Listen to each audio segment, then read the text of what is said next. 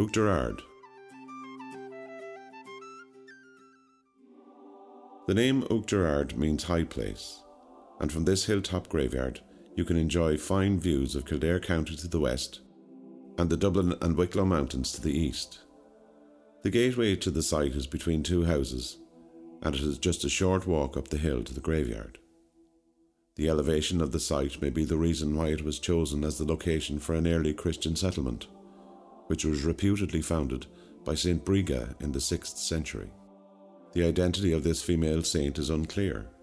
Some sources say that she was one and the same as Saint Brigid, while others say that she was merely a contemporary of her more illustrious counterpart. Brigid's feast day of January 21st is close to Brigid's of February 1st.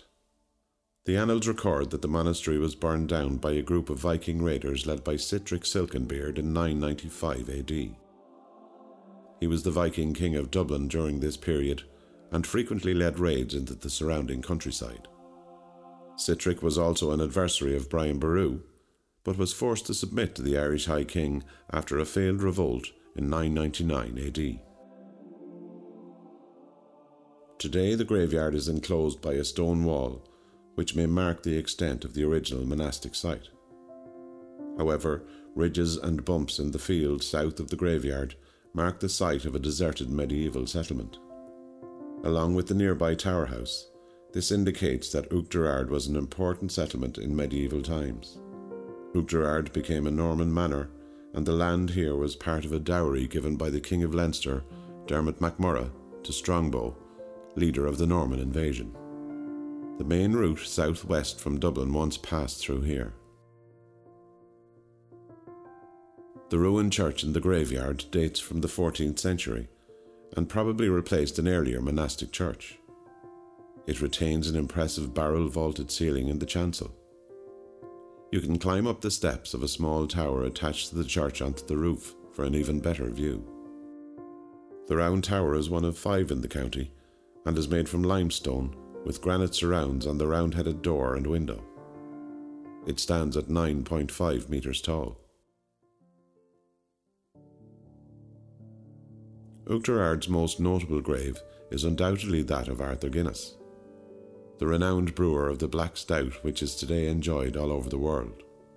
He was born in 1725 to a Protestant family. Arthur's mother was a native of the Oughterard area, while his father hailed from nearby Selbridge.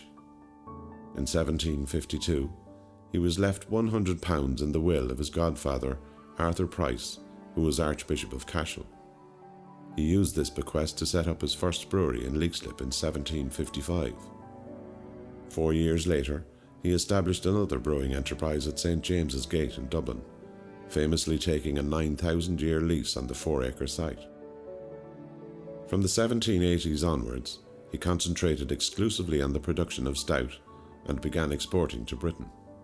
Following Arthur's death in 1803, his son, also named Arthur, took over the brewing business, and it continued to grow and prosper, eventually becoming the greatest brewing dynasty in the world. The Guinness family vault is inside the church on the right-hand side as you enter the nave. Arthur is buried here along with his wife and some of his children. If you wish to divert from the ecclesiastical theme, you can follow Arthur's Way, a Guinness heritage trail from Oughterard towards Leixlip, with an audio guide that brings you to several places associated with Ireland's master brewer. Another famous Irish figure has an association with Oughterard. Daniel O'Connell, the 19th century Irish nationalist politician known as the Liberator, fought a duel in the adjoining townland of Bishop's Court in February 1815. O'Connell fatally wounded his opponent, John de Stair, and wore a black glove for the rest of his life to show his remorse for this uncharacteristic act of violence.